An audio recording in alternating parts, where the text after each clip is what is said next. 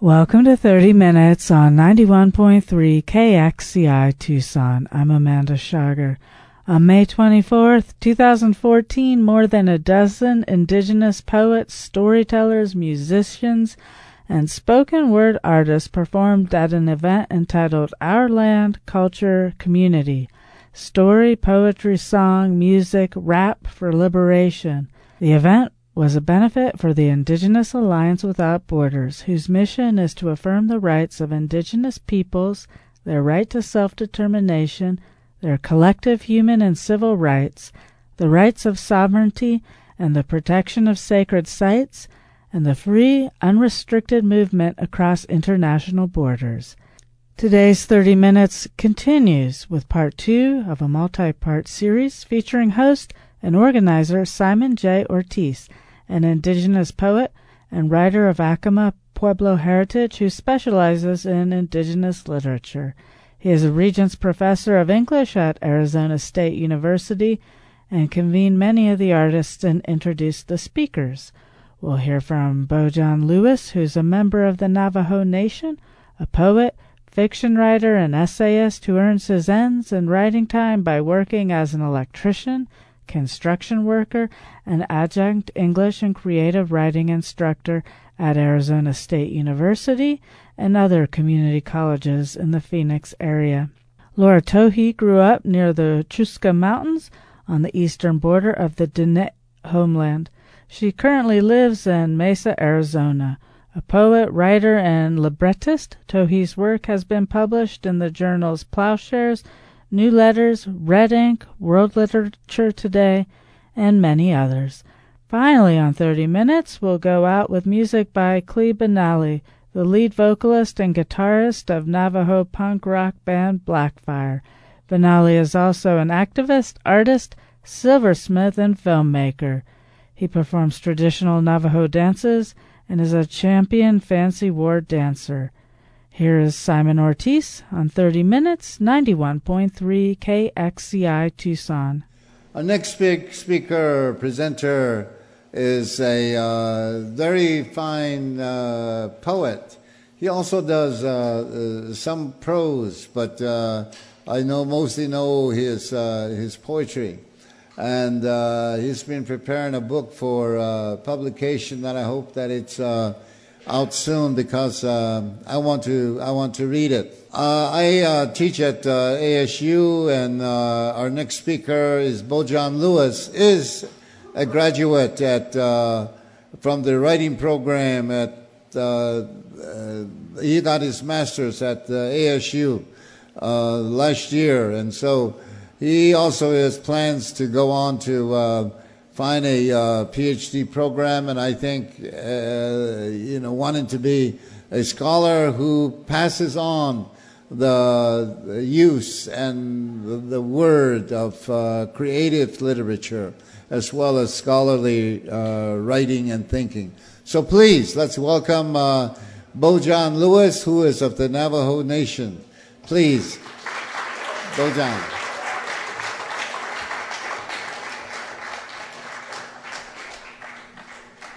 Hi, thanks everyone for coming out. Thanks Simon for inviting me. I actually graduated in 2009. But time flies, I know. And I now teach at ASU. It's okay. Made me feel young. I'm just going to read a few poems from this collection called Currents, a lot of which has to do with borders, ideas of electricity, relationships, family. I've been an electrician as well for 9 years, so a lot of that kind of makes its way into this work and informs my form, my meter, images, whatever. So I'll just get to it. This one's called Electricity. The morning roundups, a current leaking to earth, without interruption or a fault. Above busted street lights, the sun buzzes to a cuffed line of deportees. The sheriff's imbalanced authority. Any laborer gathered for a tear-out agrees the pleasure of opening walls is the view of what's no longer behind. The restrained motion of a body caught within a fence run between language, is a union of shock and memory. So I've been working on this book for like 9 years. I didn't get my MFA in poetry, I got it in fiction, so I don't know if that's a testament to education or what, I don't know. Fiction just takes longer, honestly. Yeah, so the setting of these poems is all over the place, from Sitka, Alaska to Arizona, East Coast. I've never read this one out loud before, so this is called Hydrolysis. The setting is Coal Mine Mesa on the Navajo Nation. To hunt work down, her dad slurred, as consistently as the days his unemployment was condoned. No mail delivery or landlines. She hitched any time the neighbor's wagon passed. Funny, in the 50s, most of the country drove. Had buses stopping at the long end of dirt ruts. Wouldn't have mattered. Liver failure, dysentery would keep him home. Before ever playing with books and paper, my mother swung axes, kindling a priority over that of her hearts. The hope for supper and frosted dune dawns indebted the family to wood. Her siblings and her stole what made stars burn from gas cans at the trading posts and huff that into their lungs. It's neat to scissor perforated outlines so that the cut keeps. Feathered edges thirst for moisture, dissolve, and warble like voices nixing sleep. Somnambulant sons and daughters, cleaved from the everyday bonding of their parents. If it's not them who alter, it's you.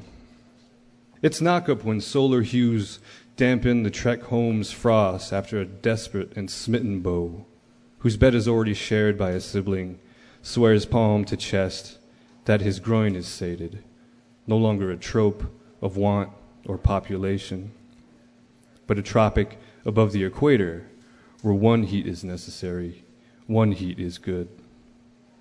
Handouts buy diapers hardly ever. Do food sometimes. A belly stretched marked and loose after a body's exit is again a plasterer's hawk, a temporary hole before a more permanent smearing. Lead paint bleeding into asbestos, crumbling to flake and dust, an interlock of detritus, dead weeds blown against volcanic rock. Birth to birth, all this. Off the uranium wind reservation, on Utah farms and in cities, God comes easy. A touching that's domestic. The fault of being language naughty or sun darkened pretty. Simple as thighs like chicken skin. A telling that is contraband distributed on the home front, where the more one loses oneself, the less is asked of them.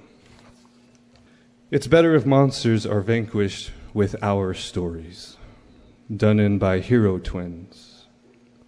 Mom's words. Labyrinths aren't nature's making. Humans obsessed over harnessing a pattern, placing dead ends, calling walls art. Whether trimmed hedge or bonded by mortar, both, anything really, began in water. And it keeps us, and it keeps us. Despite my traditional knowing there's no other being I'll see in the poorly stained cabinet, willed to me. A Greek he-monster, myth-trim and fit with afflictions of earth, moss-beard, stump horns, hoof-foot, and lichen plaque, not an ideal. More a reject that science or the Pope will heal. It's not a matter of what I see. After a burial, the unstained shelves can be burned. Time, in any circumstance, disfigures. Basically, don't be bothered by what you can't know. Keep at that bucolic dream, the one where money is no problem, but something else is, like sky without bird, gust with no pollen, or season with one temperature. A place where wind never quits. It's just some other way. So I'm vying for Feel Good Poet of the Year.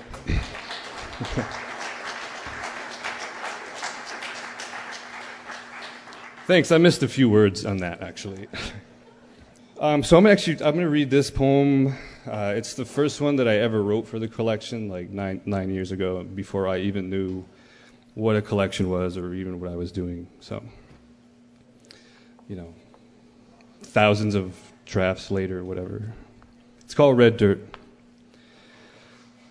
I work to be more than roots in dirt, fed through days of heat and dust, evaporating into a brittle husk, withdrawn and left as only remains.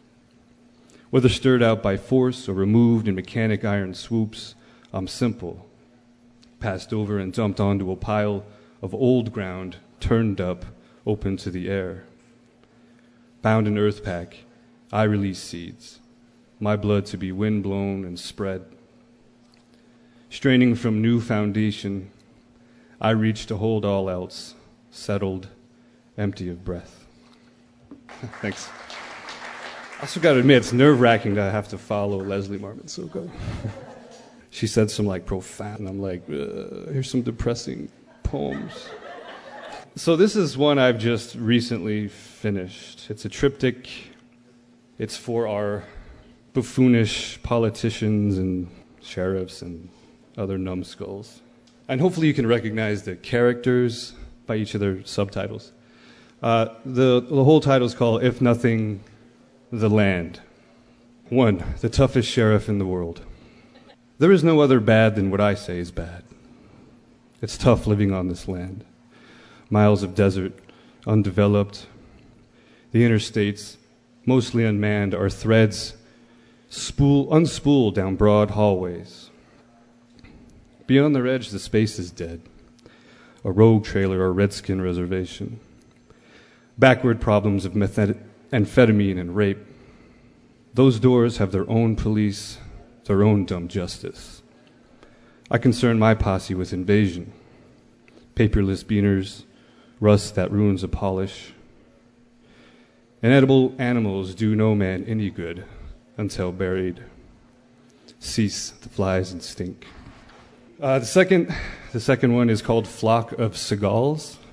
If not thousands, then millions of hours I've played Bang Bang, nabbed bad guy brownies and kung fu grip shoot-'em-ups. Who's better to fit patrol kids in tiny pants than a convicted man? Limits like borders stretch thin and tear. If anyone can get a gun, then shouldn't everyone have one at the ready? Like in the glory days, a roundup of savages, spics, and spooks out to devalue our kids, good at killing their own. I learned from watching birds nestled within cacti. Though there may be many, a single bird more makes another cavity, an eventual collapse. And the third one is called, if anyone's read I Eat Scorpions for Breakfast. Only chickens dismantle scorpions quickly, like pit crews their driver's vehicle. Urged forward by pickers, the hens bob and amble over fallen oranges, bruised grapefruit, seek pincers, stingers, exoskeletons. Their work urgent and efficient. Back at the coop, stubborn roosters fight, bloody and unfeather each other until the losers peck frail chicks from the clutch, strew limp bodies beneath the fluorescent light. The hens return, squawk, and circle the carcasses until the migrants transfer them in sacks, meant for citrus, to anonymous holes on the terrain.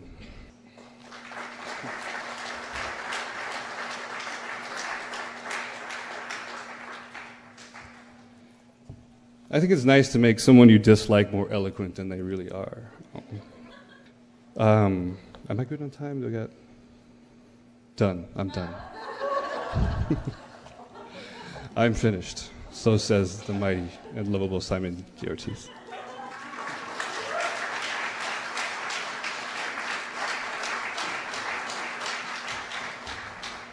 Thank you, Bojan. You are listening to Remarks Made at Our Land, Culture, Community, Story, Poetry, Song, Music, Rap for Liberation. The event was a benefit for the Indigenous Alliance Without Borders. That was Bojan Lewis. Up next, Laura Tohi. We do have to share time, you know. The next is Laura Tohi. I haven't seen her yet. Oh, there she is. Hey, Laura's one of my favorite colleagues up at ASU. Yeah. Laura is from the Navajo Nation, and you have to read Laura to enjoy her, but she's as, of course, enjoyable and prolific and very insightful in reading as well. Her book, No Parole Today, is one of the very, very famous looks at Indigenous or Native American people in boarding schools, Indian boarding schools. Some of you may remember those. I sure do. They're not quite the same anymore, but they're still boarding schools, wherever they may be. And then you have to read her latest book on the Code Talkers stories, which is wonderful. And her father was a code talker, and during World War II, when the Navajo military servicemen were enlisted to create a language that was coded, their own language, and used against the enemy in the South Pacific, which were the Japanese, in order to communicate during wartime. So with that, please welcome Laura Tohi.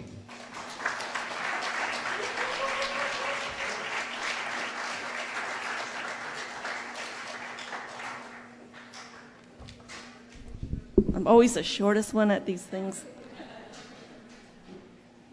Thank you, Simon, for inviting me, and to all of you for coming out this evening and celebrating stories, poetry, words, and music. And I also want to thank Leslie for your remarks on this world now that where we are being watched, or our emails being read. I heard on the news a few weeks ago, maybe a month ago, that, with all these cameras up now everywhere we go, that in a day there's like 32 times we are being seen on these, cameras, so everywhere we go. Scary stuff. I want to start out first by reading a poem that I'm going to include in this manuscript I'm writing on about family stories, but it's also part of this contemporary world that we live in. The Navajo people at one time didn't allow the mother-in-law to see her son-in-law. There were strict rules against that, and there's long stories about that has to do with the stars. Okay, so I'll just leave it at that. The son-in-law who could cause blindness. A long time ago, a mother-in-law was forbidden to see her son-in-law, even though they lived in an extended family arrangement. They say such a vision could cause blindness, so the people avoided such meetings. Asa Hoholzahi, which was my great-grandmother, rode to the trading post in the wagon one morning. Her young great-granddaughter sat beside her in the back. When they arrived, her daughter tied the horses to the elm trees that stood outside the store. Some of the people had arrived earlier by horse and wagon. Before going inside to conduct their business, the people gathered under the shade of the elm trees to catch up on all the latest stories and gossip going around. Unbeknownst to Asahoholzahi, her son-in-law suddenly walked out of the trading post. One of the men called out to warn her. Quickly, her daughter threw a blanket over her head before they saw each other. It was okay for the son-in-law to approach then. From under the blanket, she carried on a conversation, the sweat rolling down her face. When they concluded their conversation and her son-in-law was safely out of sight, her daughter removed the blanket. Asahoholdasi wiped her face with her long skirt, and even then, in old age, her eyes left her. A story that my mother told me about my great-grandmother She didn't have an English name, but she was called Snahoholtasi, which means meteor woman, because there was a meteor that fell near her homeland, some centuries ago, or maybe thousands of years ago. This is called Blue Impala. That time I stole a blue Impala in Flagstaff. The first year they made those automatic windows, I was 16 and I was cruising down the highway on the trail to Albuquerque. I was hungry and I was howling, man. It was like stealing the best horse in the herd.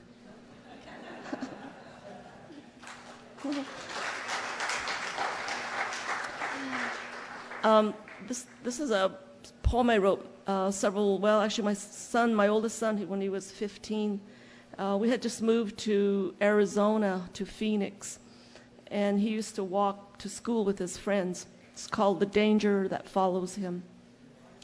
You walk home from school with your friends, making Friday night plans. Who has the latest heavy metal CDs, cute girls in history class, living the life of a 15-year-old boy? At that moment between talk of girls and nirvana, a car speeds past filled with angry voices seeking its prey. The challenge thrown from the windows, enticing its victims. You too have come to know the power of words, the power of gestures. You are there on the street that is busy with cars, thinking you are invincible in your invisible armor. The beast turns around and searches for your young lives.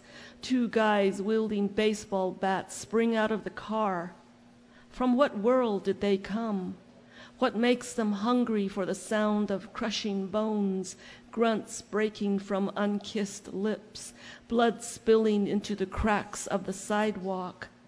What makes them seek to undo young lives? The swing of the bat cracking the skull that I once protected so carefully, fingers that once curled around mine, now useless against the onslaught of this senseless beating. What makes me think you can be safe walking home, seeking safety in the backyard of a frightened, lonely woman who sees you taking cover and thinks you are thieves? So she rushes to dial 911 and swears to the police that you dropped a tool to break in with, when it was only your backpack full of books and gym shoes. And the police believe the words of the frightened woman who believes all the stories in the papers and television, who believes her, not the voices of the young, not the voices of the innocent, and not you, my son, but the voices that create the danger. This is the world that has been let loose while I was home, sprinkling Fritos on your favorite meal, unaware of the danger that follows you.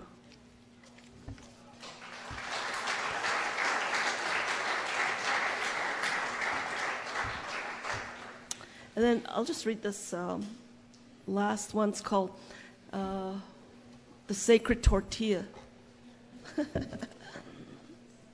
I like tortillas, bluebird flour tortillas. The Sacred Tortilla. When I moved to Arizona, I expected to come home to good Mexican cuisine, the kind that makes you sweat and you have to keep wiping your face. I had been living in the Midwest, eating mildly bland, passable Mexican food, and all the time my taste buds were in the Southwest.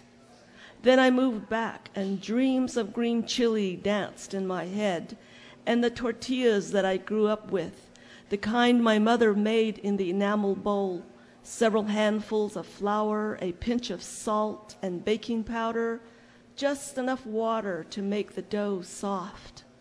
Then she kneaded it and let it rise under a white dish towel. When it was ready, she pinched off soft white balls, rolled it in her hands, stretched it, and slapped it back and forth into round, thin shapes until it looked as flat as a full moon. Sometimes she placed it on my little brother's face so that he looked like the man in the moon. He giggled, and we with him. Then she placed the tortilla on the cast iron skillet. It was one of the prized possessions of a Navajo woman to have a skillet that faithfully receives the food for cooking. The tortilla covered the entire skillet, and like an artist, she could sense time in her hands, knowing when to turn it 90 degrees, the way my grandmother taught me. She'd move the tortilla around the skillet, and at just the right moment, flipped it over. It looked like the surface of a planet that NASA beamed back to Earth. Sometimes craters broke out on the surface, but it was my mother's tortilla, with its dark brown toasted spots. A woman once discovered the face of Christ in her tortilla.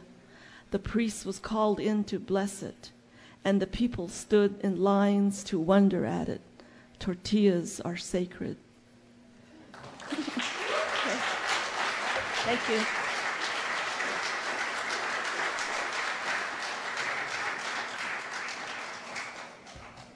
Thank you very much, Laura. And now we want to hear some music, which are really, I think, part of poems. Just because I'm a poet makes me say that, right? Well, songs and singing, of course, are very, very basic human expression. And our next presenter is Klee Benali, who is also one of our, I would say, principal organizers of protecting the earth. And he's a leader of not only young people in Flagstaff, but really a lot of other people, tribal member, Native American or Indigenous American tribal peoples, as well as non-Indigenous people, because we all need to protect the earth. And it is my pleasure to welcome Klee Benali to make a presentation. He will also help to close off the evening. But for now, please welcome Klee.